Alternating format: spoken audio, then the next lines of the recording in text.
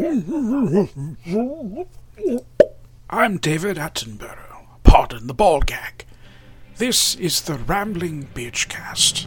Our safe word tonight is life.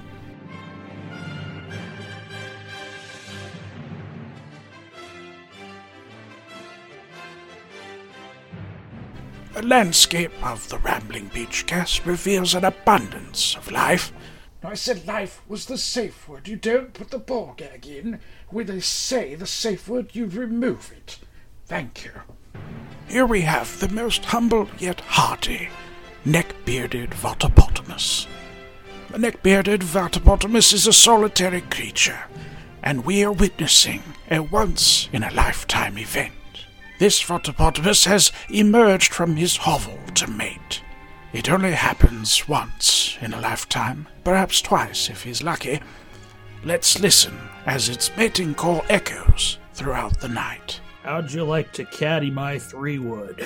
Derby. I mean, it was just like, Derby. Well done. He's not fooling anyone, but we're rooting for him. Miles away on the sandy savannah plains of Charleston lies the triumphant, rambling Nephbliobeast. Not to be outdone by its distant cousin the Votopotamus, the Nephbliobeast's vision is quite poor, and is prone to babbling bouts of rambling stupidity. A pack-rat animal of sorts, the Nephbliobeast hoards and collects away useless bits of plastic, living in squalor in a den much to the dismay of his mate. This particular Nephbliobeast has become quite confused on the hunt for its prey. We've talked about sometimes doing something called Rambling Beachcast After Dark. And you have to pay, like, each podcast costs like $20, but we'll say like anything on it. Superb. His family will go hungry tonight. Won't you join us on an adventure into the deepest, darkest jungles of the Rambling Beachcast? Seth Votopotamus and Nick Nephbliobeast are joined by Lorne Ripoli to answer your listener questions. I'm David Attenborough. You may replace the ball gag.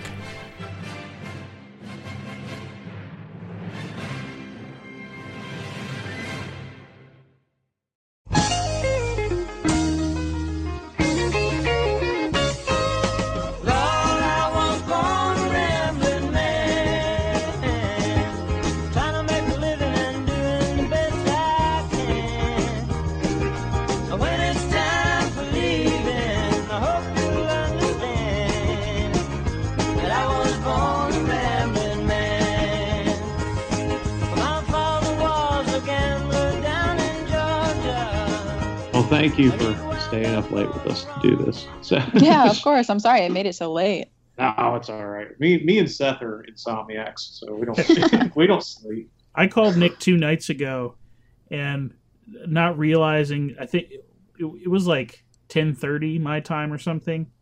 So it wasn't that late by either of our standards. I was shocked that Nick was in bed when he answered the phone. I mean, I was happy he was in bed. I wasn't asleep. I was watching YouTube videos or something. But I actually was in bed. Well, you answered like you were, hello? Like you were out of breath or something? Or...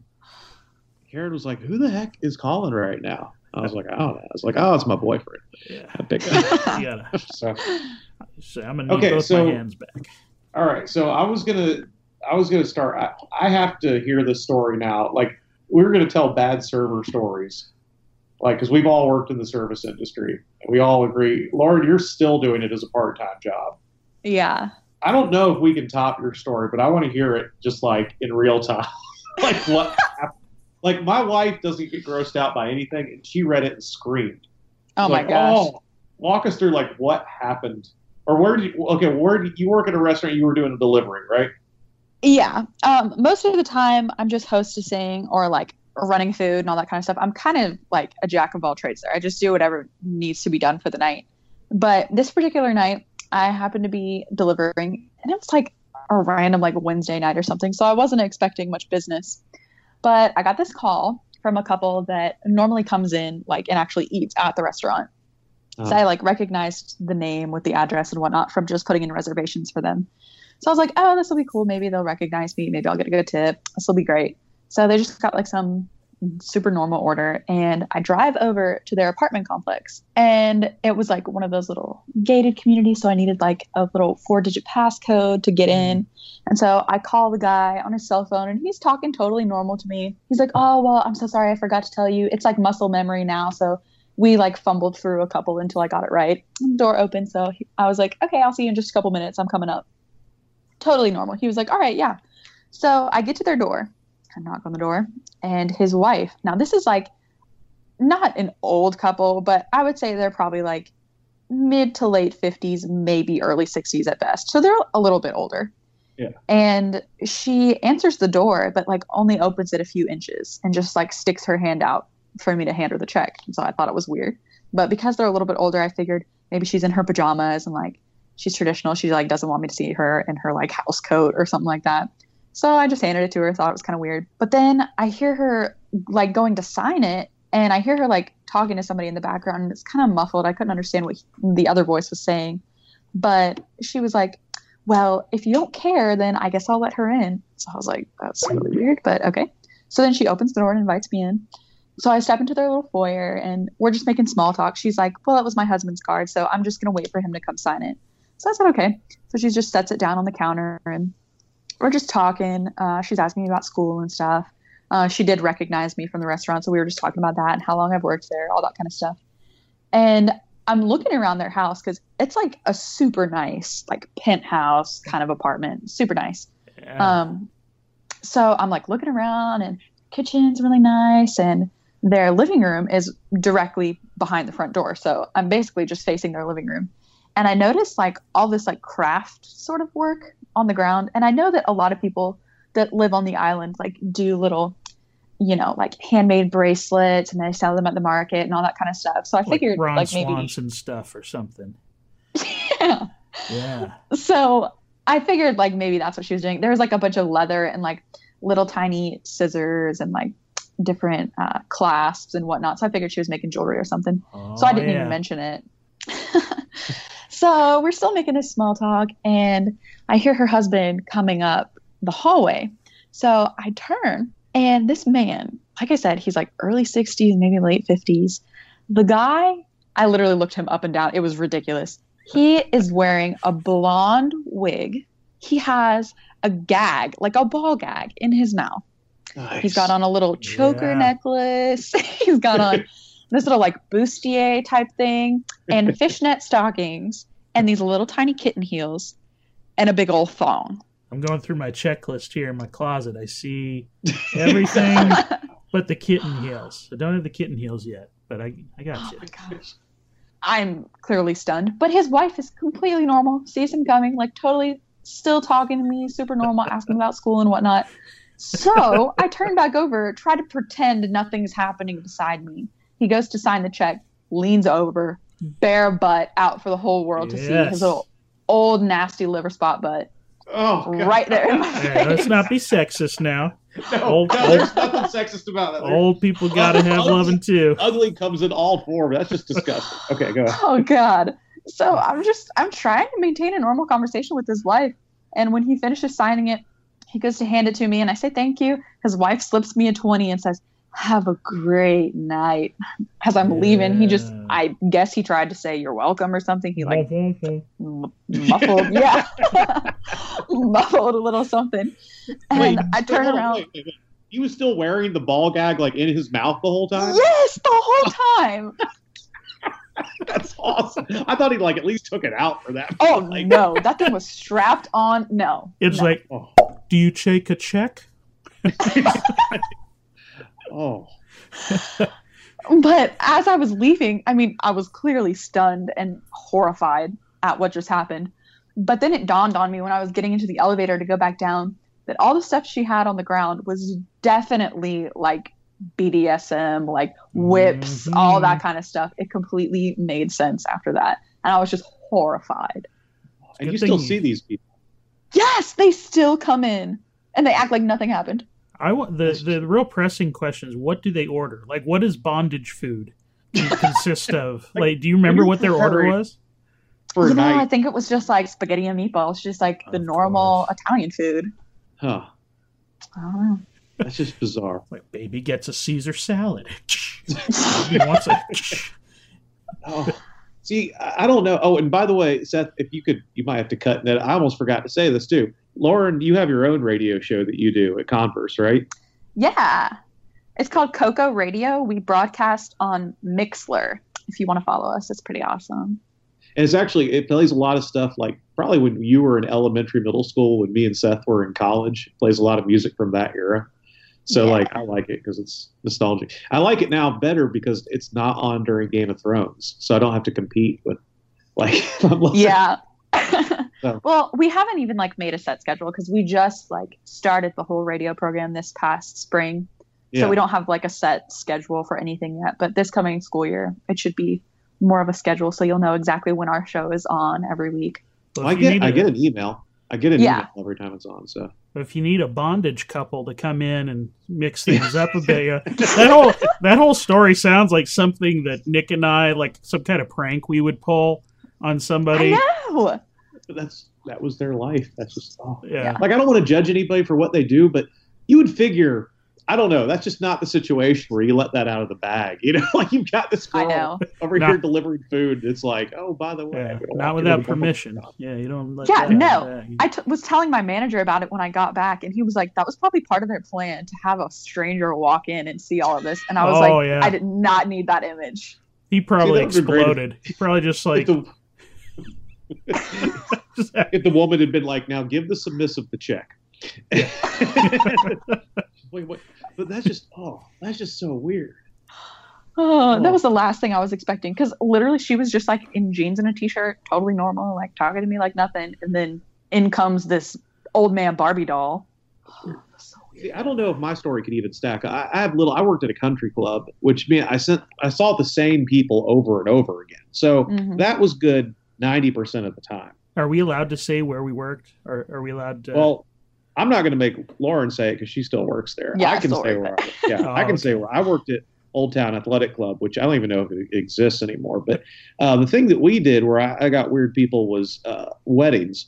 And I remember one time I was bartending at a wedding, and like this drunk girl just stumbles outside, like knocks over a table, and walks over to me, and she goes, "I want an import."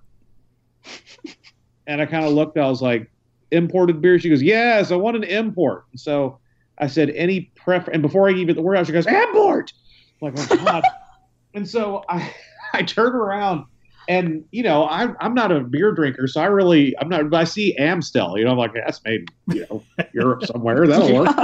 So I pull out an Amstel. I said, "All right, man," and it was an open bar, so I didn't have to worry about ringing anything up. Like, here she goes. She goes, "Oh my God! I said I wanted an import. Did you not hear me?" And I look, and I'm like, "Oh God, okay." And What so do you I put want? it back, and I pick up a Heineken. I'm like, I know this is not made in America. And I hand it over. She goes, "Oh my God, what the hell is wrong with you? I want an import." I just look at her. I was like, "Ma'am, both beers I've given you are made in Europe." I would have just peed in a bottle at this point. Well, here's the thing, though. This is the best. Is she goes, "What?" I said, "Yeah, these are both made in Europe. You said you want an import." She goes, "Oh, I think I want an export." I was like, "You need a domestic." She goes, "Yeah." I'm like, Oh, "Okay, my you want an American beer?" She's like, "Yes." And so I reached down, and I mean, there's Budweiser right there. Oh, I mean, that's America. That's Bud. So I reach down, I get a Budweiser, I hand it to her, and I mean, she flips out. She goes, "Oh my God, I don't want a Budweiser. I want a Bud Light." I'm like, Oh my oh God. my God. So I give her the Bud Light. She walks back, knocks over another. it's like, well, where's Bill Cosby when you need him? Yeah. Oh, Oh God. Seth, you're a terrible human being. Seth, do you have just for anything? the first part, not the second part of what he would do. Oh, okay, there you go. Yeah. So Seth, what about you? What did you have going on at you worked for a summer being a waiter? Yeah, the worst summer, but it was between my freshman and sophomore years in college. It was like the worst summer ever because my parents had moved from Kingsport to Chattanooga, and so I went to spend the summer with them. And I knew nobody there. So we were in this like 2-bedroom apartment, like me and my brother sharing a room, and my parents because they were building a house. And I worked at a cooker bar and grill. They're all closed by now. Like the entire chain, I think, just went under.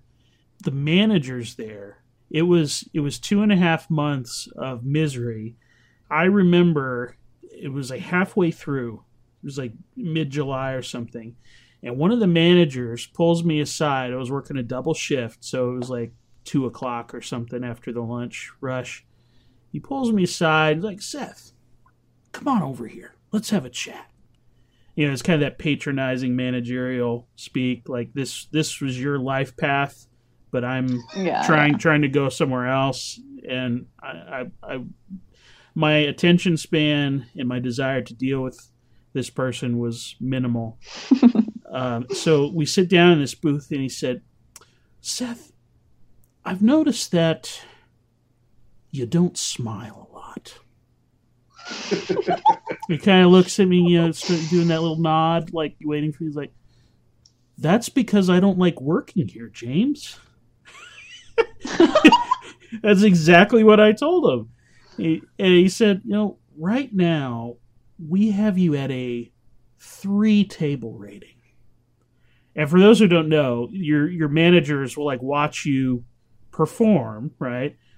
And they will rank you how many tables like you can that's what you are to them. You're a table ranking. How many tables you can handle at one time. And he said, right now we have you at a 3 table rating, and we want to see if we can get you up to a 4 table rating. Ooh. And I was just thinking to myself, this is so Office Space. This is straight out of Office Space what this guy is doing. Like, what would you say you do here, Bob? Yeah, just it's completely patronizing. And I left that meeting like, what am I doing? What am I doing here? But did they move you up to the 4 tables? I never asked, and I never cared. Okay. I moved myself up. I should have like just. It's like I'm a 6 table ranking now. You know, that was the nice thing of mine is I didn't have like a regular manager. In fact, the club I was in financial distress. We got to a point with Old Town Athletic Club where the owners ran out of money, and so they would pay us, and then our paychecks would bounce. Nice. And this happened for like a few weeks, and so like I remember it got really bad because what we would do is we would get this happened during about a 3-week span of time. We got our paychecks, and then we would run to this bank that was like nearby, and you'd get cash for it because that way you still got it. But if you deposited it, then you'd find out later it bounced. And so, but they had a meeting to apologize to us and stuff, and they asked us to give back the checks that bounced, and people did, and then they didn't pay. And my dad was like, "Do not give them the bounce check." So I hung on to it. Now, here's the thing: they got bought out, and we got paid again. But the thing that never changed is like, you know, these people who are at this place, they pay a membership fee and stuff, and they're old rich people. I mean, you can't really kick them out. And there was one time I was working behind the bar with this girl named Kirby.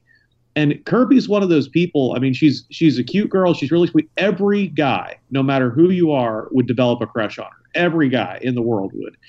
And it was the same for customers. But the problem was this old guy sat down. I say old. I mean, he wasn't that old. He's like in his 60s.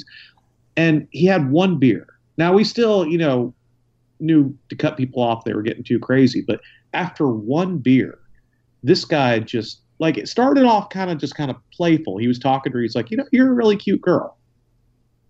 You know, it was like, oh, she's Here like, well, thanks. And then he would keep eating, and he'd be drinking this 1 beer. He's like, you know, I really like you a lot, Kirby. Oh, yeah. And then she'd be like, well, thank you. And then this is a straight line because he said it to another girl I worked with named Crystal. He said, I would crawl across a sea of broken glass for you if I had to. Oh, my God. We're just sitting there. But now keep in mind, it's just me and him and Kirby at this little cabana bar. Nobody else around. And he won't leave. And those type of things where he kept talking about how beautiful she was, that lasted for about 3 hours. How'd you like to caddy my 3-wood? Kirby. I mean, it was just like... Kirby! None of that was a euphemism, but but yeah, it was just so. So now, Lauren, do you have any in restaurant stories, or is the best ones all delivery stuff? Well, I would say for my own personal stories that definitely deliveries, because I mean, you see people's houses and how they live outside of the public eye, which definitely brings some weird stories. But I will say there was a girl that I worked with at the same restaurant like 3 years ago when we first opened. And, she was just a college student, just making some extra money, just working there part-time serving. And there was this old guy, same sort of situation. He would come in, he knew her schedule. It was the same every week. And he would come in at the start of her shift and take up one of her tables for 3 hours and just get more and more food, more and more drinks, just talk to her forever, tell her how pretty she was, and then stiff her and not leave her a tip at all. And he would do this 2 or 3 times a week until it got to the point where she just broke down and just told our manager everything that was happening, and he refused to seat him in her section anymore because it was ridiculous. But wait, he would stalk her but then not give her a tip? Yeah, he would just not tip her at all. Pay exactly what the bill was and then just leave. Took up her table for 3 hours and then got all of this food. Literally, the one person tab was $80 or $90 2 or 3 times a week, and he wouldn't tip her at all. Guy needs to work on his stalking skills because that's for real. Yeah, three months later they got married, right? 3 months later they got married. That's just so bizarre. That's weird. The thing. There are some know. people that works though that kind of intentionally being mean to somebody, and then they find it endearing somehow. Mm-hmm. Yeah, it was he always wanted to see a mean reaction or something from her, and she was always just as polite. Even when she knew she wasn't going to get a tip, she still served him very politely, whatever. It was he was waiting for a reaction that never happened, so he just kept trying. Now, both of you guys, have you seen the movie Waiting? Yes. Yeah. Okay, and I also have to explain to people, because people who have not been waiters see that movie, and they're like, nah, it's okay. But if you've worked in the service industry, you've been a waiter or waitress, that movie is amazing, because it's so true. But so that's one thing if you've been a server. And then the other is you always treat servers well. It takes a lot. I've had craptacular service where someone was really bad and I still tipped them. I felt guilty about leaving 15%, but I still did. Usually I do 20 or 25. Exactly. But I remember we went out, I don't know if you ever met this person, Seth, but there was a guy we used to go out to Wild Wing at in Georgia. His name was Dan. And Dan, he wouldn't tip the waitresses. He would go and he would eat. And at first we didn't know he wasn't doing it. This was before we figured out you could split checks, I guess. And we would, pool everything together with cash, and we would always be short. Why are we short? And he just wouldn't say anything. So we'd throw in, everyone throw in an extra $1. And we eventually figured out Dan wasn't leaving a tip. And we're like, Dan, why aren't you leaving a tip? And he'd be like, because I didn't find it to be exceptional service. Yeah, I remember somebody in the Tremone studio would say that too. Maybe it was Lee or somebody. They were like, yeah, I only tip when I get exceptional service. It's what? That's okay. That's how they make their living. That's not, Yeah, what are you, European? No. Yeah. They make $2.13 an hour here most of the time. Yeah. That's crazy. Somebody's stiffing us. Yeah. that's just so, yeah, our trombone teacher had that. I remember stories. Oh, yes, she's heard the Dale voice. Okay, now, has she heard that story about Dale? We're all the trombone choir. We were sitting around the table on what was it, trombone choir tour or something? Yeah. Was it at the Don Pablo's where I had my epic monument? Yeah, we went to a Don Pablo. The two things that happened was the first was Seth just destroyed the bathroom in there. I erected a monument to my greatness. Yeah. And he told us, he's like, guys, I know this is kind of gross, but you need to come in and see what I did. Yeah. And of course, without question, we all get up. And while we're in there, a father and son come in as we're leaving. Oh, I'll never forget what happened. The kid walks into the stall and goes, "Oh, Dad, oh my Daddy. God." And the dad walks over. What's that? Oh, he goes, someone's going to have to clean that up. I was standing at the sink when they came in, and I was just like, don't go in there. Don't go in there. Daddy, what's that? And they just left. And one by one, everybody went to go check out Kate. I still have pictures of it. Kate took pictures of it. Oh, that's Oh God.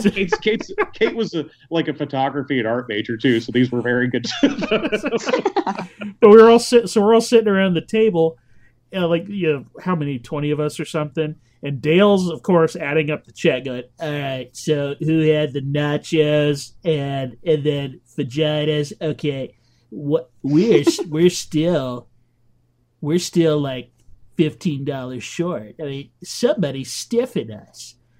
And then finally, after how long? Was it like 10, 15 minutes or something? No, it was like half an hour. He figures out, I didn't put my money in. Oh my God. No. I was like, oh God. Oh, Dale. Now, speaking of college, this is going to segue a little bit because you asked a question for our last show that caused me and Seth to go into a shame spiral because about worst pickup lines because we were looking at like that poor girl who we made like have a nervous breakdown because we kept getting everyone to yell her name. Yeah. I was like, man, we're douchebags. Okay, so you've been with John for how long now? Like 6 years? It'll be 5 years in December. Okay, 5. So you haven't been on the dating scene, but I'm sure you've had people try pickup lines on you. If you don't mind me asking, what is the most pathetic pickup lines you've heard? I love you, There's Kirby. one. I'd crawl across the glass. My 3-wood. It's next to my bag. Yeah.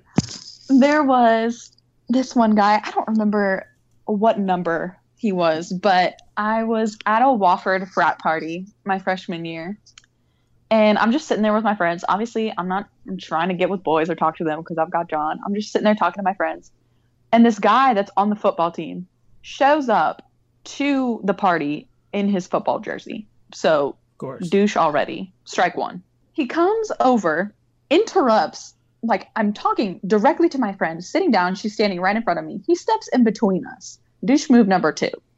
Then he says, like, I don't even remember his number. Maybe it was like 30. He was like, so yeah, I might be number 30 on the field, but I'm number 1 in the bed. Want me to prove it? And I literally wait. Like he said this like without irony. He was like, yeah, none at all. He literally looked me in the eye, said that flat. I didn't even say anything. I was so stunned. I had no idea what to say. So I literally just stood up and walked away. And he plays football for Wofford. That makes it even worse. Like exactly. You could at least play basketball. Their basketball team is good. Wow, that's rough. I just thought that makes me fun. Now here's why I segue into it is like I wonder because I like that article you posted on your Facebook page about how like couples that are long distance, they can't because I'm sure you got from a lot of people. I'm sure like okay, oh yeah, you guys should, and you guys did. Now my question, this is what Seth and I were talking about while we were trying to figure out the Skype stuff is.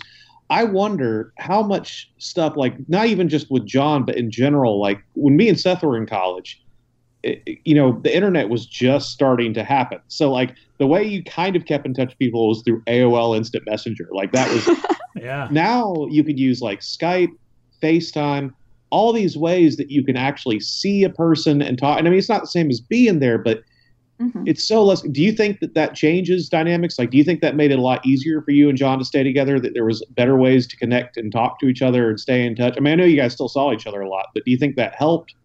Oh, yeah, definitely. I mean, neither of us are the kind of person that needs to talk to the other like 24/7 in the first place.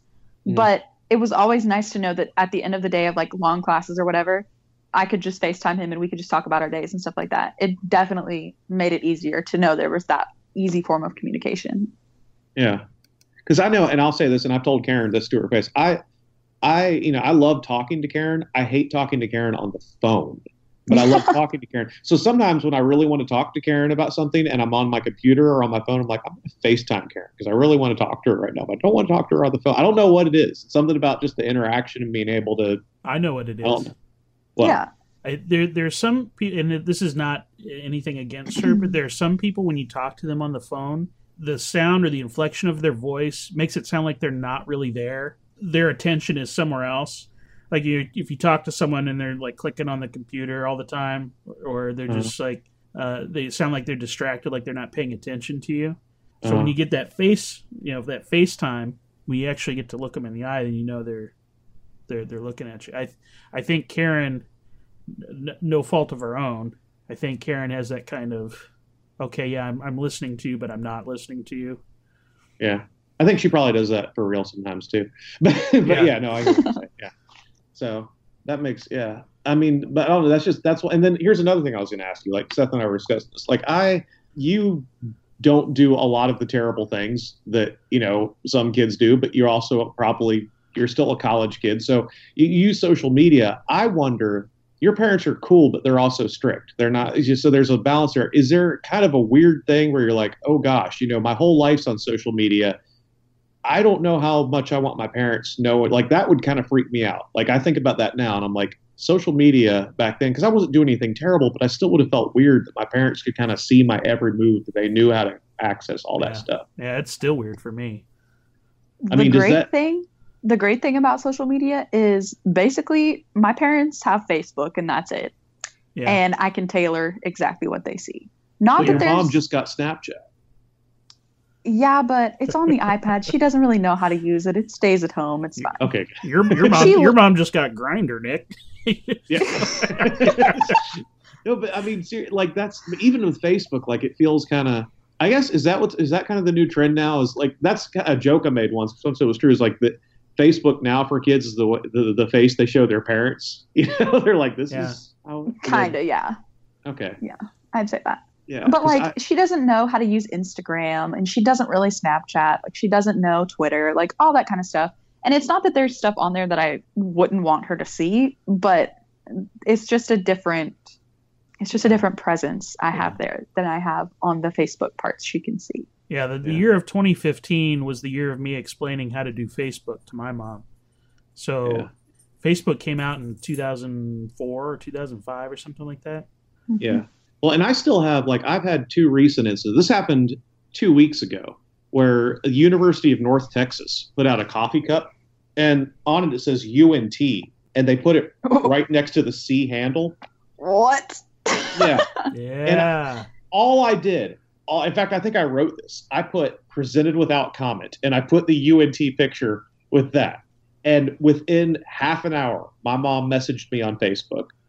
It was like, Nicholas, could you please take that down? I was like, Nicholas, are you serious? Nicholas, how dare you? Yeah. Now, here was something that was serious. This is Seth's involved in this story, kind of, I think. No, you're not, Seth, but you'll appreciate this because this happened with this. I had to use some pictures Seth and I took. I'm making this sound a lot worse than it was. Pictures Seth and I took for the reference point on this. So not a few years ago, earlier this year, Seth and I went to a UK-South Carolina football game. Okay. Mm-hmm. And, we beat South Carolina and, we were all happy and posted pictures and no one had a problem with it. I have posted pictures with my students plenty of times. I've posted pictures in every year after the band member. There's pictures of me and my kids. Every year we go to trips and stuff like this. Well, then later that year, Kentucky beat South Carolina in basketball badly, really badly. I have just by chance a flute section full of Kentucky fans. It's really weird. In sixth grade, half the flutes are Kentucky fans, either from Kentucky or of Kentucky families. So we were all excited. I know, and we were all excited, and we all wore UK gear to school that Monday because we're obnoxious fans and we like to rub it in people's faces when we win. So we're all wearing our UK gear, and I just said, hey, it'd be really cool if we all took a picture together giving the 3 symbol. We'll do this little 3 goggle symbol. So we got someone to take the picture. It was the end of class. People are packing up. And I took a picture with me giving the 3 goggles with my kids. And everyone thought it was really cute and adorable, and it got a lot of likes. Mr. Whitehair calls me into the principal's office after school. I'm in the middle of a rehearsal, and he says, we're sending someone down to watch a rehearsal. We need to see you for a minute. So I think someone's died. He's like, Nick, he goes, you can't post pictures like that on social media.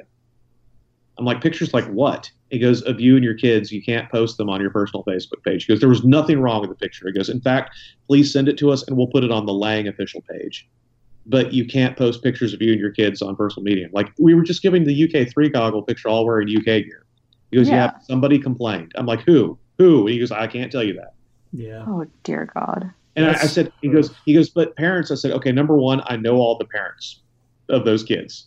In fact, my favorite comment was from Berkeley's dad, Chip Robinson. When he saw the picture, he goes, "That's good teaching right there." I said, I know all the parents. I know they're all Kentucky fans. They thought the picture was great. And so I'm wondering, I'm like, what is the variable here? I was like, because I've taken pictures and posted them on social media with my kids before and never had a complaint. Yeah. I realized it was, I've never posted a picture with me and my kids celebrating a win over South Carolina. That was it. That's probably true. Yeah. And so someone got angry, and I put on there and I put as the caption, I put, when you beat South Carolina and you have to post a picture about it or something like that. Mm-hmm. And so, so someone complained about that. So technology is still in my old age. Yeah. It's fueling the fear of just the paranoia of everyone is out to get your kids. Your kids are special snowflakes and everyone is going to hurt them. And I teach private lessons for a living, and every single school that I teach at, well, I should say school, every district that I teach in, which is like 3 or 4, every year I have to submit myself to a background check, like every single year. And I have to go through the process of doing that. It's like I have to reapply for my job every summer, just to teach private lessons, to teach an instrument one-on-one. I may be wrong about this, but when people do a background check on you, doesn't your credit rating take a hit? It takes like a little ding or something? No, it doesn't. I think it used to or something, but maybe I'm wrong about that. But just the fact that you have to, I have to go and prove that I'm not a pedophile every summer to these schools just to teach trombone lessons. Yeah. Now, but I mean that I'd rather, but I get it that every summer that's a little excessive. I don't mind when there's an initial background check. I don't mind that. Yeah. Well, yeah, that makes sense. But if you're going to hire somebody, then you do a background check. But it's like, do I need to submit a stool sample every 25th of every month? It's like, a happy Thanksgiving. Now, Lauren, that was another thing I was going to ask you, because politically, I lean further to the left, you lean further to the right. But one thing, as someone who leans further to the left, I've noticed, and maybe you disagree, but this is something I've seen, is that a lot, people on my side of the aisle on the left are college age, seem way too sensitive about stuff. Get offended. My God, yes. Okay, what do you see on that? Well, I mean, college has also gotten me to think more on my own. Not that I didn't do that beforehand, but I mean, you're raised a certain way. You're surrounded by people in your community that expect you to be a certain way. So I was raised more on the right side anyway. And college over these past 2 years has gotten me more to the middle, and I lean a lot more left than my parents do. But that's natural. Coming from still the same background of doing the work yourself, not being a baby about everything, sucking it up, all that kind of stuff. I see my peers getting offended by literally everything. And it's so annoying. I mean, if you don't get an A in a class and your teacher is a different ethnic background than you are, then it's all of a sudden discrimination. And you need to go in front of the school board about this because you tried really hard, but you still didn't get an A. No, you just didn't earn an A. I think my favorite story about that stuff. Where's Lena Dunham? I forget where she went to school at. It was some school up in the Midwest. I can't remember. Really liberal school, known for liberal activism. Mm-hmm. And there was a protest because they said the food at the cafeteria wasn't culturally sensitive. Now that's initially funny. But there's a part of me that wonders, the bleeding heart liberal part of me thinks, okay, well, maybe there's something I don't know here yet. And then some girl, when they're interviewing, who says the General Tso's chicken isn't authentically Asian. And I'm like, General Tso's chicken is an American dish. Yeah. Yeah. And I'm like, oh my gosh. She said it's about it's like Italian pizza, It said it's steamed instead of fried. And that's not authentically Asian. And I'm like, okay, number one, I agree with you. Only a sociopath would steam General Tso's chicken. But that doesn't mean it's not an Asian dish. It was like, oh my gosh. So I mean, have you actually seen that, where people get offended by stuff and you kind of look, you're like, really? Yeah, I can't think of anything specific right now, but just stupid little stuff like that where they're like, oh, they only said that because blah, blah, blah. And it's totally not true. They're making a big deal out of something that, yeah, it might suck or that you might not agree with, but that's life. And you don't need to make picket signs and go, block roadways. Yeah. There are certain, you can take just certain words, right? Just certain, they're like trigger words or whatever. Yeah. And people are so, like we were talking about last week, how people like to be offended, like this idea of they kind of get off on it. Well, yeah, there's a part of your brain. Some people, there's a part of their brain that reacts to anger and rage the same way other people react to cocaine. Yeah. And so even if, like, take a word like misogyny or something like that, people don't take into account intent, right? If you're or the N-word, right? People can't even discuss the N-word. They can't separate the intent of using that word versus the discussion about that word. And so it's the intent is completely lost, and people hear the word, and all of a sudden that's all they need. They get triggered and go off on whatever social justice tangent. It's ridiculous. Yeah, well, and I don't. That's the thing. I understand people can be triggered by some things and all, but like sometimes I don't know how people survive. Like, reading books and stuff. They'll say, "Well, I can't read this. It triggers me." It's like, oh my gosh, it's like just. Yeah, I understand some people have been through things I can't understand. Like, okay, for instance, if you're doing a book reading about a sexual assault and you've been sexually assaulted before, that I understand. Yeah. Okay. But sometimes people just get triggered by things. It's like, they'll see something they think is unfair. I don't know. It's bizarre. Like, so, but it's not just me being an old, crusty old man. This is really happening on a college. Like, it's not just me being old and seeing it. I feel like people are more offended on college campuses than they used to be. Oh, yeah. People are babies. I mean, I'm a baby, but I'm an old baby. You're a man child. Yeah. Honestly, it's my generation, but it's also the young parents of today as well. I feel like they're raising their children to, like, not even stick up for themselves or realize that everyone's different. Yeah. Like, just because your child has a peanut allergy doesn't mean the entire first grade can't have any kind of peanut because you don't want them to feel left out for not having a PB&J sandwich. I mean, it's one thing if it's like a severe allergy, they can't be around it, all that kind of thing. But just because you don't want them to feel excluded, or you don't want, their whole class to have sandwiches at all because you're a gluten-free family and you don't want them even seeing gluten. Where's the vegan General Tso's steamed General Tso's option? Exactly. Where's my non-GMO Pickett Wofford? Yeah. Oh, that's rough. That depresses me. Let's go to something more happy. We're going to do questions now. This is the fun stuff. Okay, so the first question, we're going to do questions. I'm going to first address this person. This is from Lauren's former chorus teacher, and I was going to say friend, but now former friend, Andrea Shulin. She was Miss Robertson when you. Yes. She said, this was her question. She cheated and tried to ask two. We're going to go with one. She goes, when each of you runs for president, or at least Lauren, because let's be honest, Nick wouldn't get the nomination. We're going to address that in a second. What would your platform be? Now, the first thing I'm going to say is, if Donald Trump can do it, I can do this. Okay. Now, I'll admit, like it's a perfect storm. I think if like Kasich had won the nomination or Rubio, that Hillary would be in huge trouble. Like I would have an excuse not to vote for it. But with Donald Trump there, it's like, okay, well, so if it was the same situation, let's say you put me up against someone who's not very likable on the other side, then if Donald Trump can do it, I think, I don't know, I could maybe harness some terrible portion of the population to at least do okay. But moving on from that, what would your platform be? I think my platform, I don't know. If you guys, I'm not sure. Lauren, I'll let you take that first. I have to think about it. I got so angry that she said I couldn't be president. But now, dear God. What's your platform? Well, I agree with you. If the racist barbecue chip can be a nominee, then I think you can be as well, Mr. N. Thank you.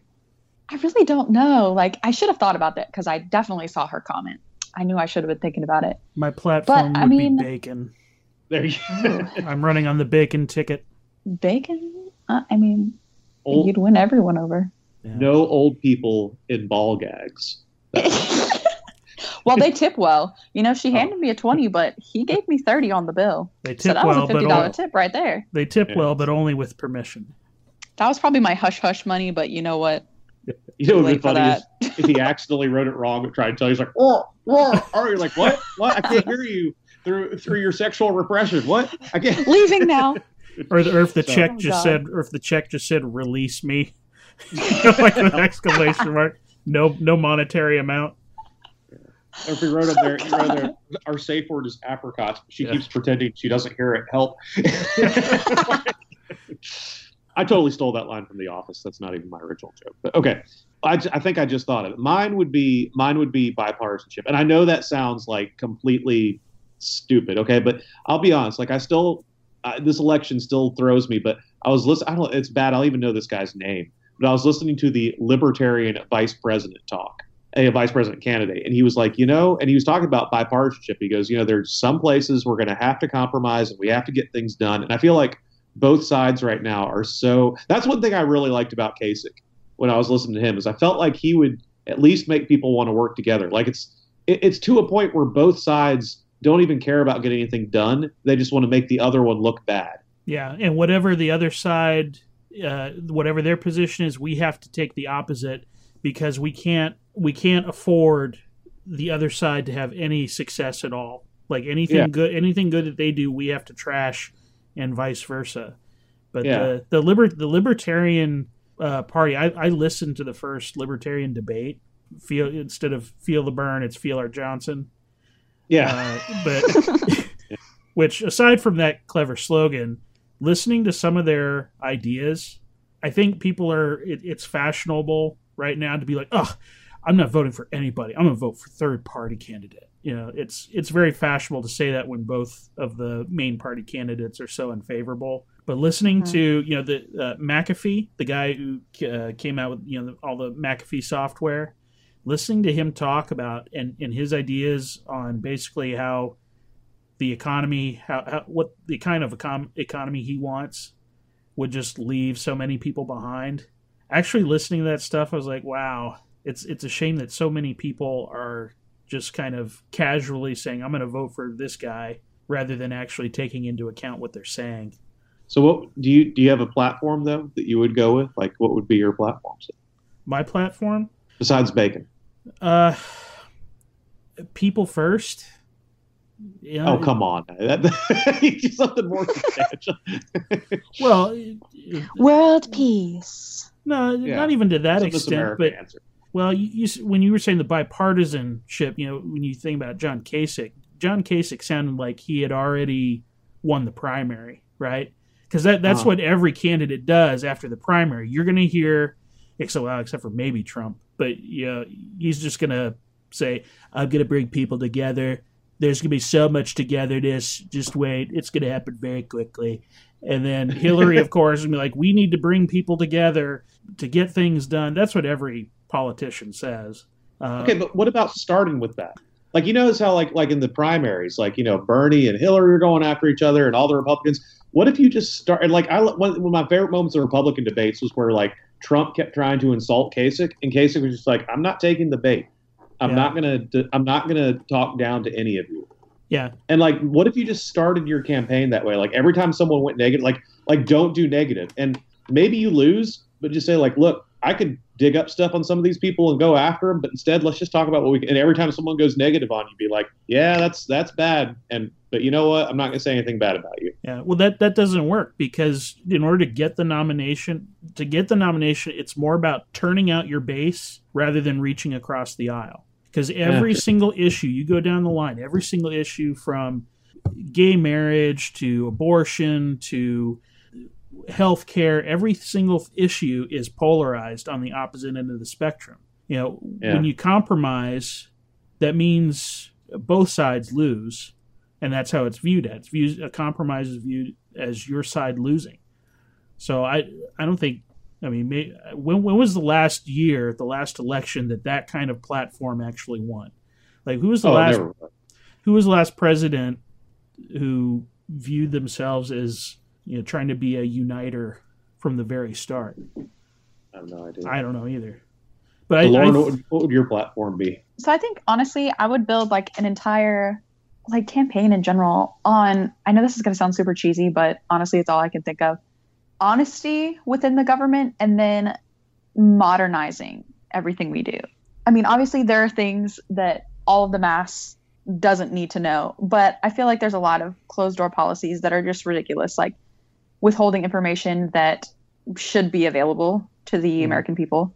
And then just modernizing government, like actually reviewing all of our like economic and fiscal policies and term limits, and just like cleaning out all the stuff that we've just sort of brushed under the rug, I guess. Excise the cyst.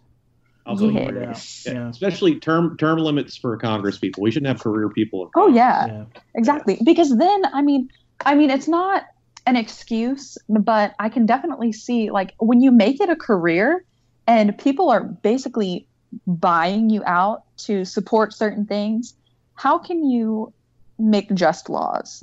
Yeah. Like, it doesn't make sense to me. After all these years, it should literally be a social service for your country and not the way that you make your living for 30 years. Yeah, exactly. But on the other hand, I will say it was a lot easier to do that, in the first 30, 40 years of the nation's founding, to the idea of going back to what you were doing before you were elected to office. Yeah, and the sheer population that we're dealing with now means that the machine has so many gears and so much ground to cover just to move that 5 yards down the field. The logistics of it is so massive that in order to get the smallest thing done, there's so much time and money that has to be invested. I think if I could modify my platform, I would say people before profit. Yes. And I'd vote for that. Yeah, and that's, you can take any approach that you want from any side to that and kind of argue your own ideological, conservative or liberal or whatever spin to it. But I think we need some kind of, to address your unifying force, Nick, we need some kind of challenge, or like the space race with Kennedy. We need something that's going to spur innovation, creation, new technology to keep our authentic General Tso's chicken. Yeah, that would start things on the moon, or no, on Mars. It's got to be on like either going to Mars, or maybe it's something medical like curing cancer. But even then, or like climate change, like you take some kind of polarizing that has so much potential, and the conservative argument for fighting climate change, right? Or the liberal argument for fighting climate change. Both of those can be made, but because one side has one view, the other side has to take the other view. It has so much potential to being that unifying force that makes us come together. It's either that or aliens coming. Now wait, so these next two questions will relate to that. First, speaking of polarizing, I got in a big fight about this. Two people one person asked me it and another person, I was surprised at the answer. So hopefully you guys answered this question correctly. This is from Erin, who's asked us before. Erin Gusta. She says, would you rather with your spouse share a used toothbrush or a used Q-tip? To me, that's no question at all. Toothbrush. Please tell me you guys see it the same way. A used toothbrush? Or would you rather share your toothbrush or a Q-tip? Is the toothbrush being used on actual teeth? Yes. Like they brush their teeth and then you brush your teeth, or they dig in their ear and get wax on it and then you dig in your ear with the same Q-tip. Please tell me you guys see this as an easy one. That should be toothbrush all the way, right? I think I would just rather die. No, but you got to pick one. Oh. You got to put that Q-tip in your mouth? No, but you have to put it in your ear. Like, keep in mind, I had surgery on my ear last year. I saw what was inside my ear with a camera. I never want to see that again. Like, like when it was being infected by whatever cuts and stuff. And, oh God! Like it was like Star Trek 2. Yeah, and they had to like the little ear. They had to like get all the stuff out of my ear with like this suction thing and stuff when the infection was. I mean, oh God! But yeah, why would like you kiss the person, like you're using a toothbrush, it's the one you kiss. Okay, fine. but then you're a Q-tip, share a Q-tip. Like, come on, that's disgusting. I don't know.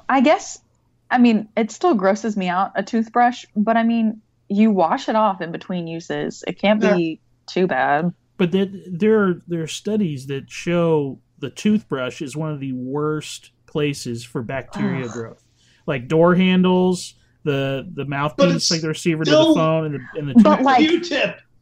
a damp ear canal, scraping out all the gunk from someone else's ear, and then putting it into your own to mix with your own nasty gunk that's in there. Oh, this is giving me. I know. I just got chills. As long as you're using like a peroxide based toothpaste, I have no problem doing it. That's very particular about he's thought about it. Okay, now this next one.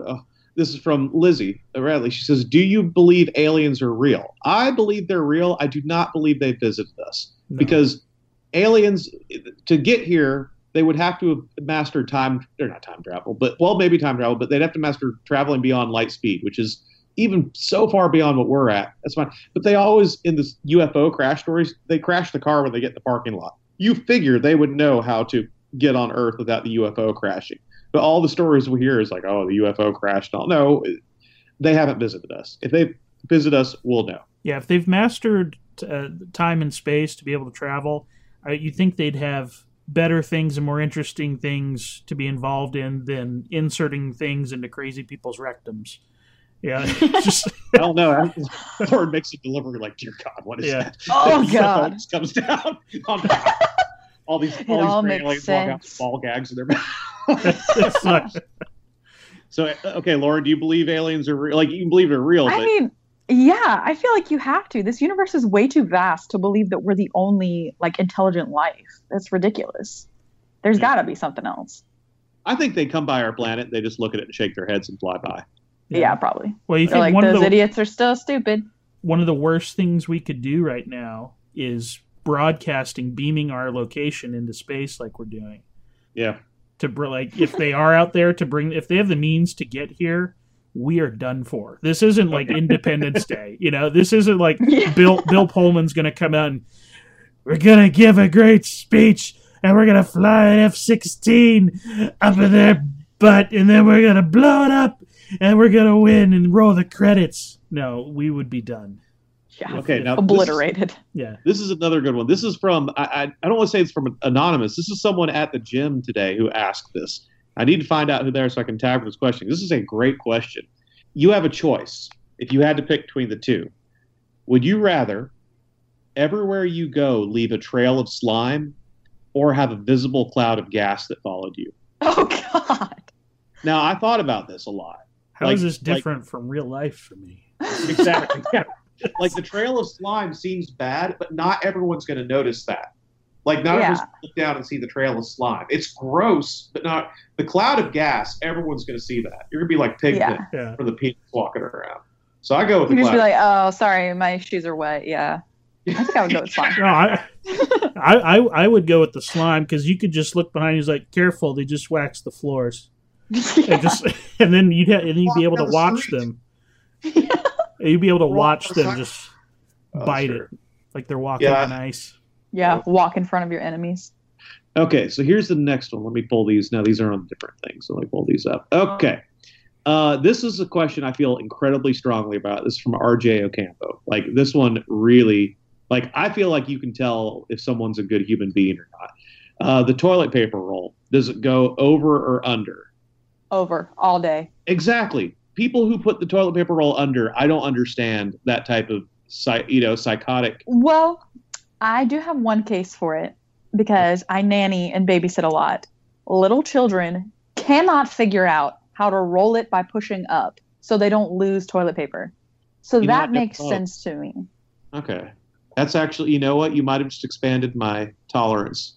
If you don't have children or abnormally strange pets, then you have no excuse because it's over all the time. Seth, where do you stand on this? I lean towards over, but to be honest, if I'm in that much of a hurry to get to a toilet, I don't really notice. So you can see in the moments where I'm about to erect another monument, so to speak, if I'm sweating, working it up, I don't notice whether the toilet paper is over or under. See, that can ruin my whole experience. Go to the bathroom if someone has put the toilet paper roll under. That just I don't know why. No. I'm just like, What if In restaurants and stuff, I'll change it. I'll put it over if it's messed up. Now, what about the bathrooms in like Singletary Center? Because they weren't facing, they were like facing the opposite direction. So like, would over or under matter at that point? Do you understand what I'm saying? They were what he's saying, Lauren, is like in the Singletary, they were in those little containers. They roll parallel to the wall instead of if it's facing out, you don't pull it that way. So the big industrial ones that hang on the wall, what do you consider over and what do you consider under?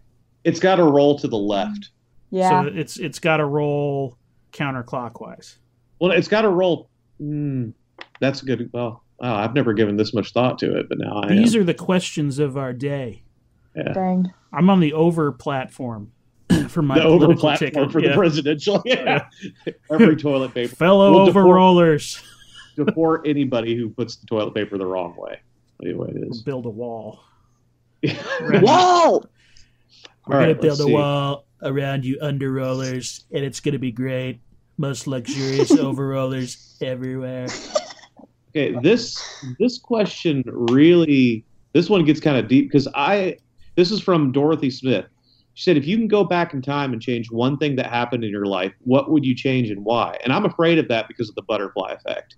I can think of stuff I'd change, but then I'm afraid it would change other things.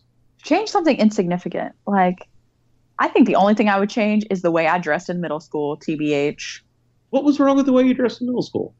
Did you have eyes when I was in middle school? I don't remember you dressing weird. I don't know. I mean, it was just the times too. I guess it was popular back then. But just looking at my old yearbook pictures and stuff, I cringe. This is awful. I think that's everybody when they look at their middle school pictures. Yeah. So what was it that you were like I used to wear purple pants with a pattern on them, when I was in middle school, and like a striped shirt. Like I had no fashion sense at all. I didn't care what I wore.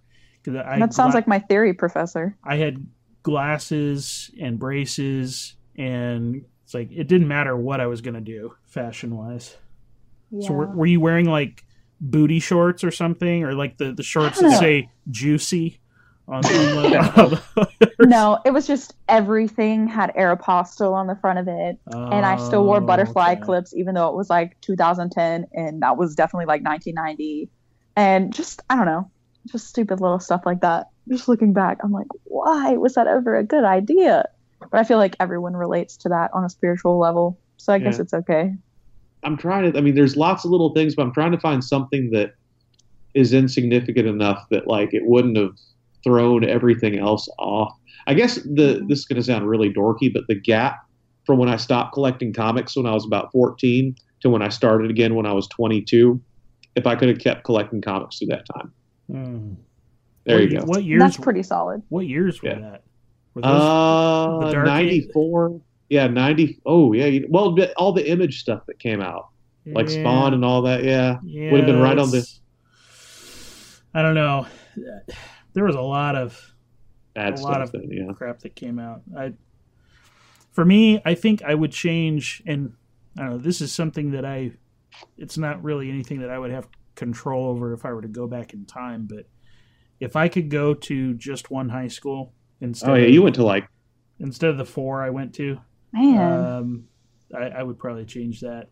Seth kept getting kicked out for touching the teachers. Yeah. Oh, no, not really.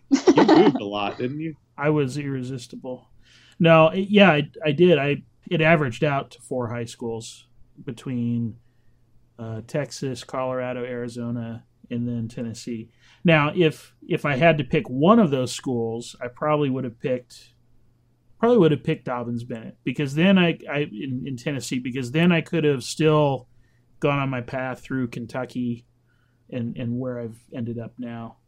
If I had just gone to school in Texas, there's no way I would have ended up at UK. Oh, I just thought of something. Okay, because my mom, when I was younger, banned Stephen King from our home. Like she wouldn't she made my dad throw out all Stephen King books and wouldn't let me read Stephen King. She thought he was like possessed by the devil or something. Mm-hmm. And it didn't really dawn on me until about 2 years ago. that I hadn't really read much Stephen King, and now I like read him all the time. I feel like I'm never going to catch up to all the books that he's written. So like, I would start reading Stephen King a lot earlier, and I would have started writing regularly a lot earlier because now I write all the time, and I would have like put myself on a schedule where I wrote more. So there you go. Next one, something a little less serious this time. Okay, this is a question I think there's a definite answer to. Joe Campbell asked, why does pizza come in square boxes as circles that we eat in triangles? Because of the hinge for the box. Well, okay, but why don't they just make the pizza square? Why does pizza always have to be round? Order from Jeroma's. It's a giant rectangle. Is that where you work? No. But it's a giant rectangle pizza in a big rectangle box. And they cut it into rectangular pieces. It just makes sense. Yeah, it seems to make more sense. So why have we gotten this habit of circular pizza eating it in triangles? I don't know. That's a good question. Well, a pie is round, right? You call it a pizza pie. Pies are usually round. If it's square, it's called like a cobbler or something. Okay, but you don't deliver a lot of pies. Yeah, but we still eat circular pies in triangle pieces. Well, that I can understand. But I'm saying like pizza gets delivered a lot. You don't see pies being delivered everywhere. I mean, they're out there like, why wouldn't it make more sense to have the pizza? I mean, that's just not like, why are we making circular pizzas? Why didn't we just make them? It's a shame that we're not getting pies delivered. I mean, it makes sense that they throw the dough, and I mean that just naturally happens in a circle. I mean, it's more effort to have to stretch it into like a square or something. Yeah, I guess it's just because we're lazy. Yeah. And the box still works. Sorry, Joe. I think that's the best we're going to get on that one. So the next one. This was from. You remember the square pizzas in school? Like school cafeteria? Yeah. Those were awful. I would you say that round pizza is on the whole better than square pizza? Did you ever have square breakfast pizza? Because that was awesome. What?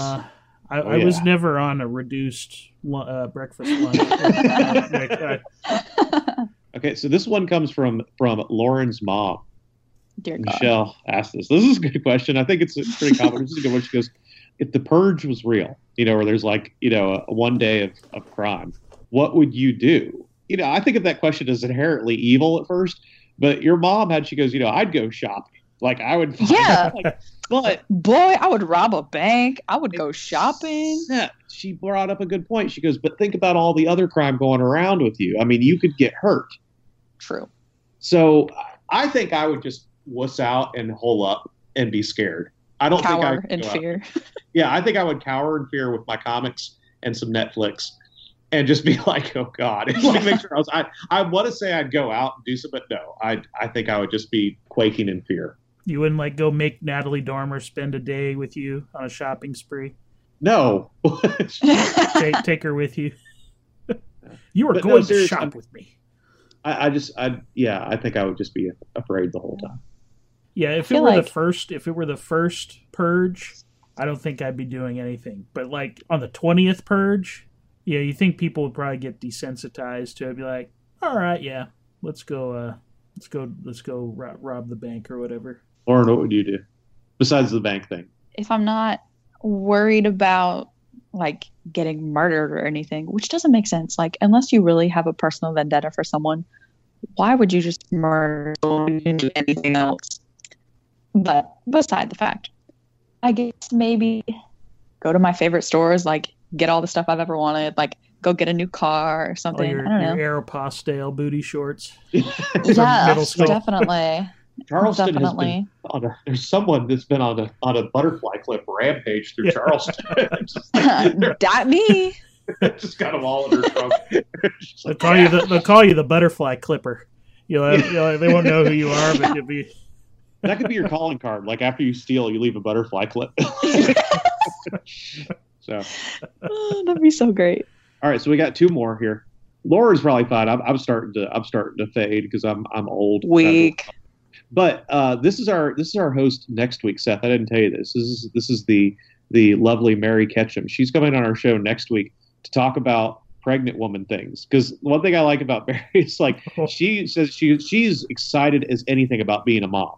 That being said, she's like, any person who says that they like being pregnant is full of crap. This sucks. And I'm like, okay, we got it. Because there's all types of things about pregnancy people don't understand. I have a doctor about it. She's going to be on our show next week talking about that. Her question this week is about the dorkiest question ever. If she usually asks, I told her, I don't think you're going to win best question this week. If you had to play a wind instrument every day that wasn't your primary one, it's like, wow, it's a really band nerdy question. Which would it be and why? I would go with French horn because I think French horn is awesome. Amen. That's what I was going to say. But if it wasn't French horn, I would play bassoon because that's the scholarship-a-phone. Oh, that's true. Yeah, if you can play it halfway. Yeah. It's kind of like the scholarship-a-phone. What about you, Seppi? Well, it's not a wind instrument, but No, parameters. All right, You can't play the bass drum. Yeah. Because I have an affinity for the dobro, like the steel guitar. Like if I had to do it all over again, I really would love to learn how to play that instrument. But It's not a wind instrument, and Mary said it. I know. I'm trying to think of all the personalities that go with all the wind instruments and who I would want to associate with. I wouldn't want to be a trumpet player. The perception of French horn players being smart is appealing. The perception of flute players being neurotic is true. So yeah, it's true. So I wouldn't want to do that. Yeah, they hide piccolos in the rafters. Oh yeah, that Laura she was in 7th grade. The 8th graders didn't like Lauren because she was better than them, so they took the piccolo so she couldn't play it and hit it. And I had to have a talk with them. A talk. I was really mad because Amber was like one of my favorite kids. She was one of those who did it. I'm like, Amber, really? I was like, I would expect a whole lot more from you than to do this. She was like, oh, I don't know why I did. Oh, I'm sorry. And then you dropped the piccolo the next year. We don't talk about my dark times. Yeah. Wait, is that before or after you dropped the piccolo? Well, After. Your dark times? During. yeah. Well, after it happened, I swear I caught it, but Mr. N claims that I definitely dropped it. But for the first year and a half after that happened, every single thing I did wrong, or if I was ever late or anything, it was all because I dropped the piccolo. I could never hear the end of it. Oh yeah. Don't feel too bad. At ASU, we had a girl, a master's student, who dropped a green line bass clarinet and snapped it in half. So, Oh my God.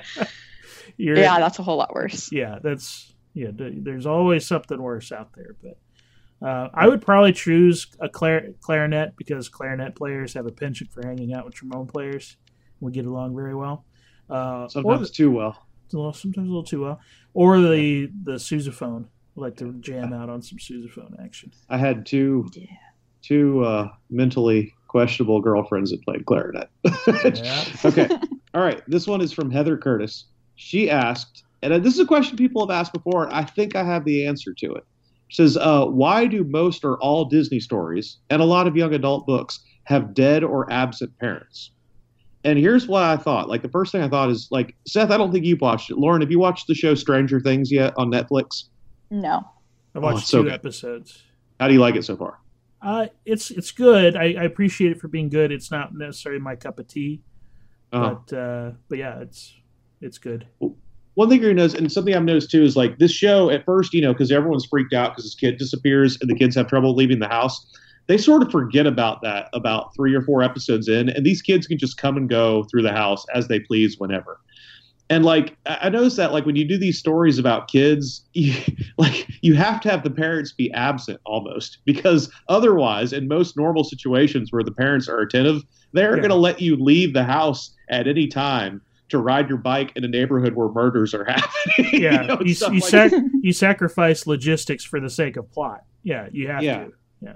Now, some things like Finding Nemo, I think it was just, they had to have the dad looking for the son, and you couldn't.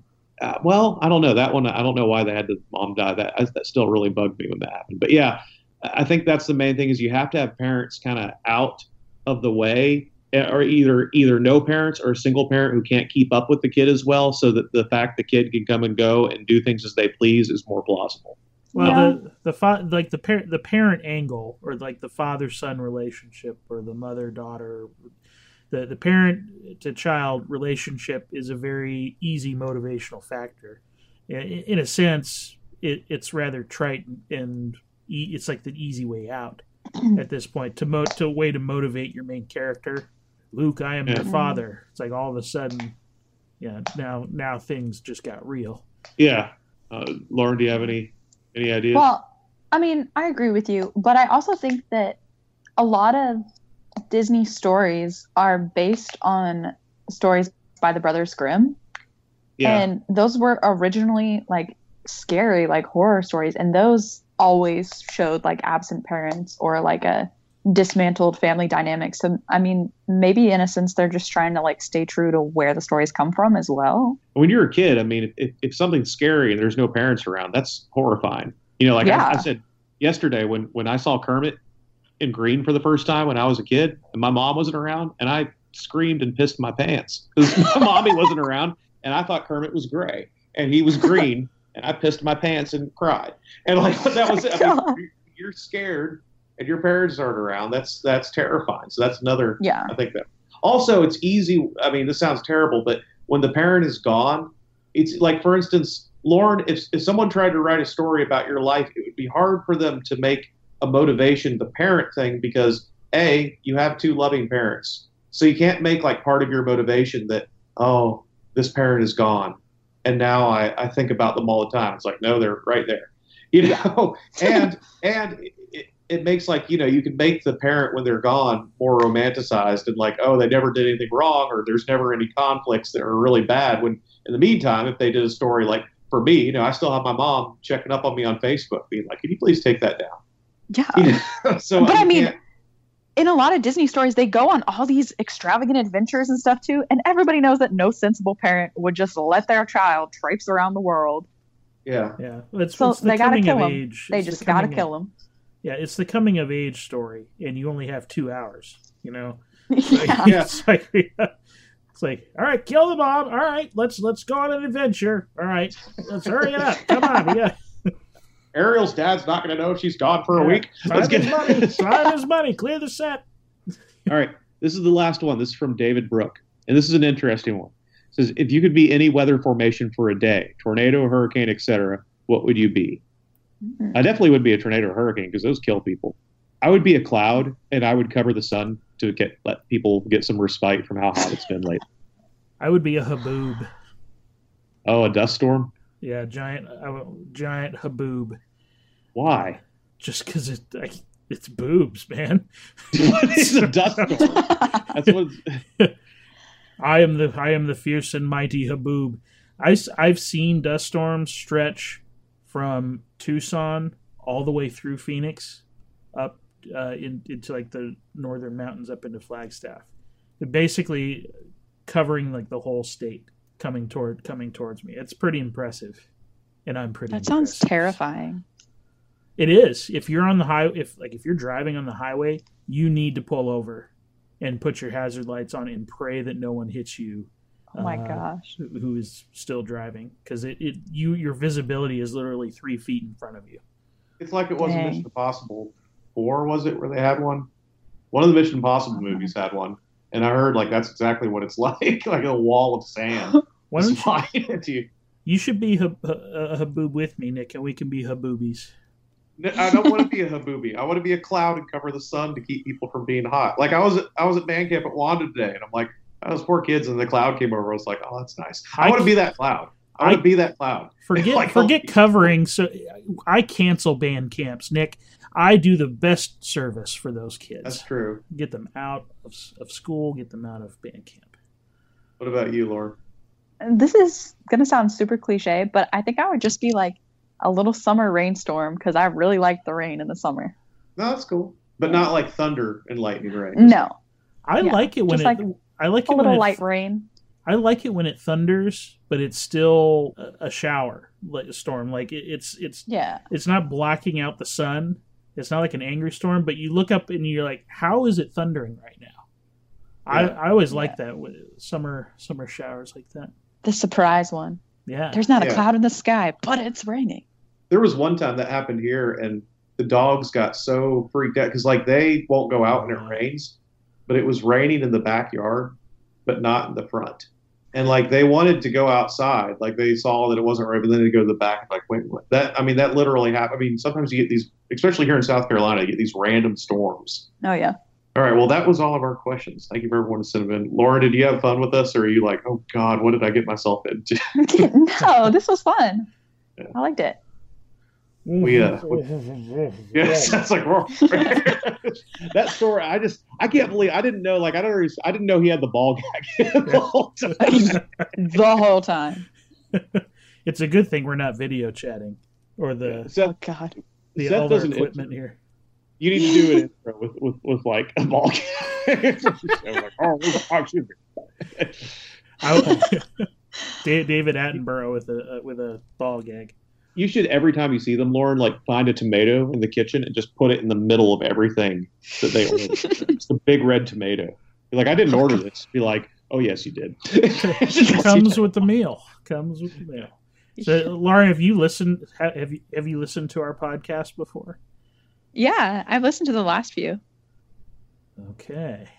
Why are you interrogating her if she listens to the fire? Well, it's just something I always wonder. Like, are the people we have having on like actually listening to our stuff?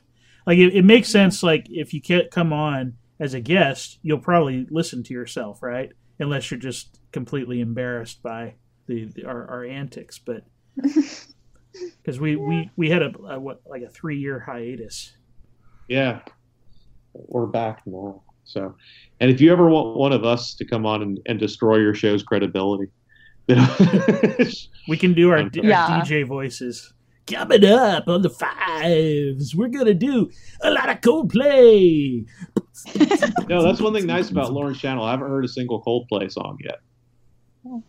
Well, the show that I was doing this past year, I mean, I'm still going to be doing it next year, along with a couple other things. But we have a late night advice column, but we do it on Thursdays. So we play Throwback Thursday songs. Yeah. So we do a lot of like 80s, 90s, early 2000s sort of thing. So that's pretty fun. And then we just answer anonymous questions with our advice. I feel like you guys would have some wise, sage answers for our probably listeners. Not. We would probably. Yeah. Who do you want me to call in as? Yeah, who do you want me to call in as with a question? Call in as Lou Holtz. You want Lou Holtz to call in and ask, "Where's my breakfast? I need my breakfast." Have you ever? There was one time Seth called he does this fake Lou Holtz thing for Kentucky Sports Radio, but like he called into like a major sports podcast and they thought it was Lou Holtz. Oh my God! And they put him on the air. It was the Jay Moore show. Yeah, and they put like the person who was like taking calls said their face turned white. He goes, "Oh my God, Lou Holtz is on the line now." And like you had them going until you said the thing about the glory of Notre Dame football. And they're like, "Oh, okay, that's not Lou Holtz." Yeah, Jay Moore liked it though. The co-host was like doing the typical, crap on everything. But Jay Moore, because Jay Moore does really good impressions too. He liked it. Seth one time got on, was like, Seth was worried. I don't know if you want me to tell this, Seth, that you could edit out, but Seth was worried about getting sued because he called ESPN because they weren't going to put Kentucky's like Big Blue Madness, like the first practice of the year is at midnight and they televise it and stuff, and it wasn't on the SEC network. So Seth called ESPN as Lou Holtz.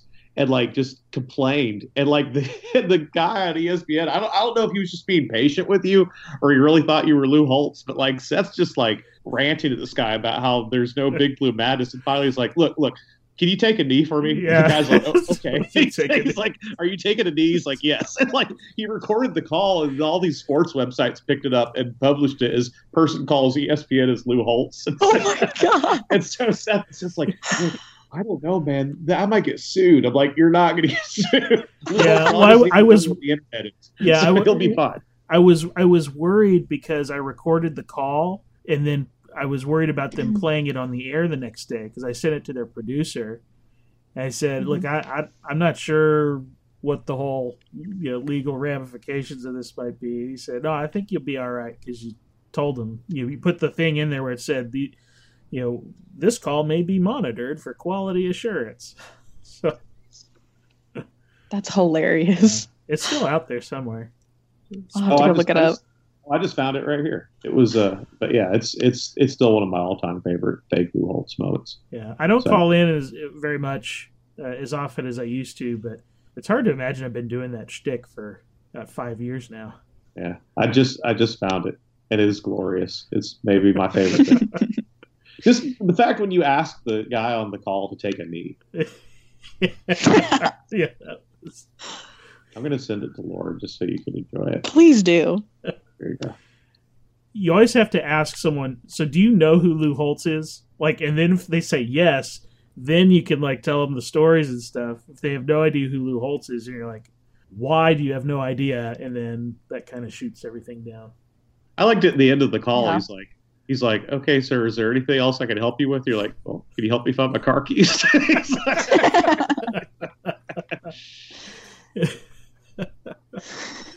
Yeah, I'll have to figure out. I got to figure out something to do for the upcoming football season.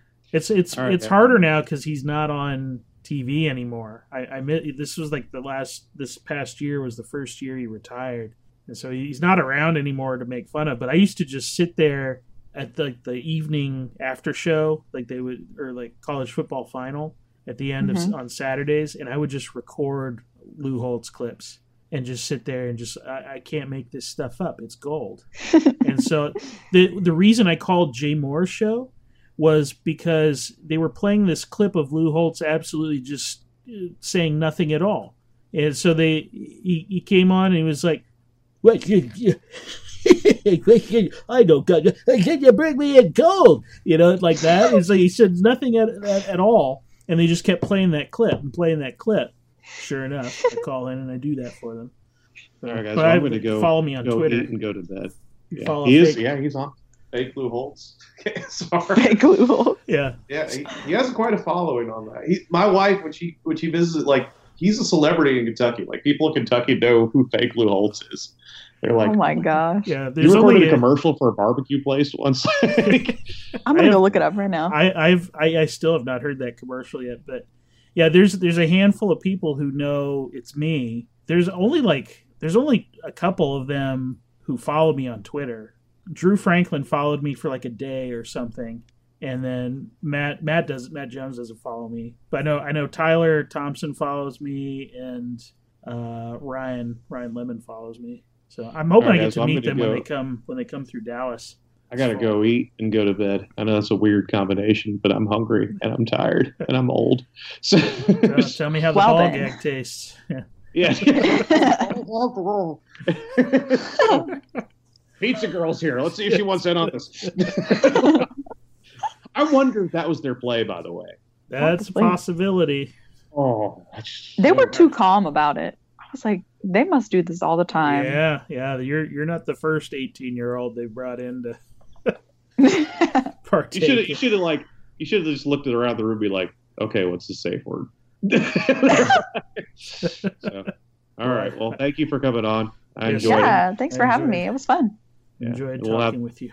If you want to come on again, sure. We rotate through guests. I don't know. We don't have a limit on if someone comes on again, so you want to. So yeah, totally.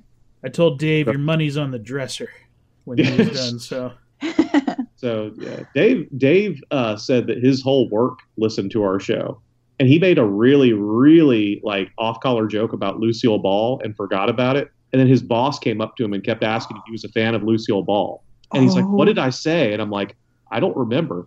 And then he played it, and yeah, he said something about Lucille Ball, like, I don't even remember the context. He's like, I wonder if the carpet matches the drapes or something. I don't really that, but yeah. And then his boss kept making a joke about it, like, so I didn't know you're such a big Lucille Ball fan. He's like, Nick, I don't remember what I said. And he listened to the podcast and he goes, oh crap. So yeah, he's his whole work now, like his whole workplace, like makes fun of him. Oh god. So, see, we're helping people every way we can. But we'll put a link to your show and stuff when we advertise. We'll find a way to call in, either seeking or giving advice. Oh yeah. We'll seek advice. We'll be like, so if a girl comes, I should come in as an old person. You should be like, if a girl comes in and you deliver pizza and I'm wearing a ball gown. where does the ranch dressing go? Do you say anything or you just let it go? So, all right. Well, I'll talk to you all later.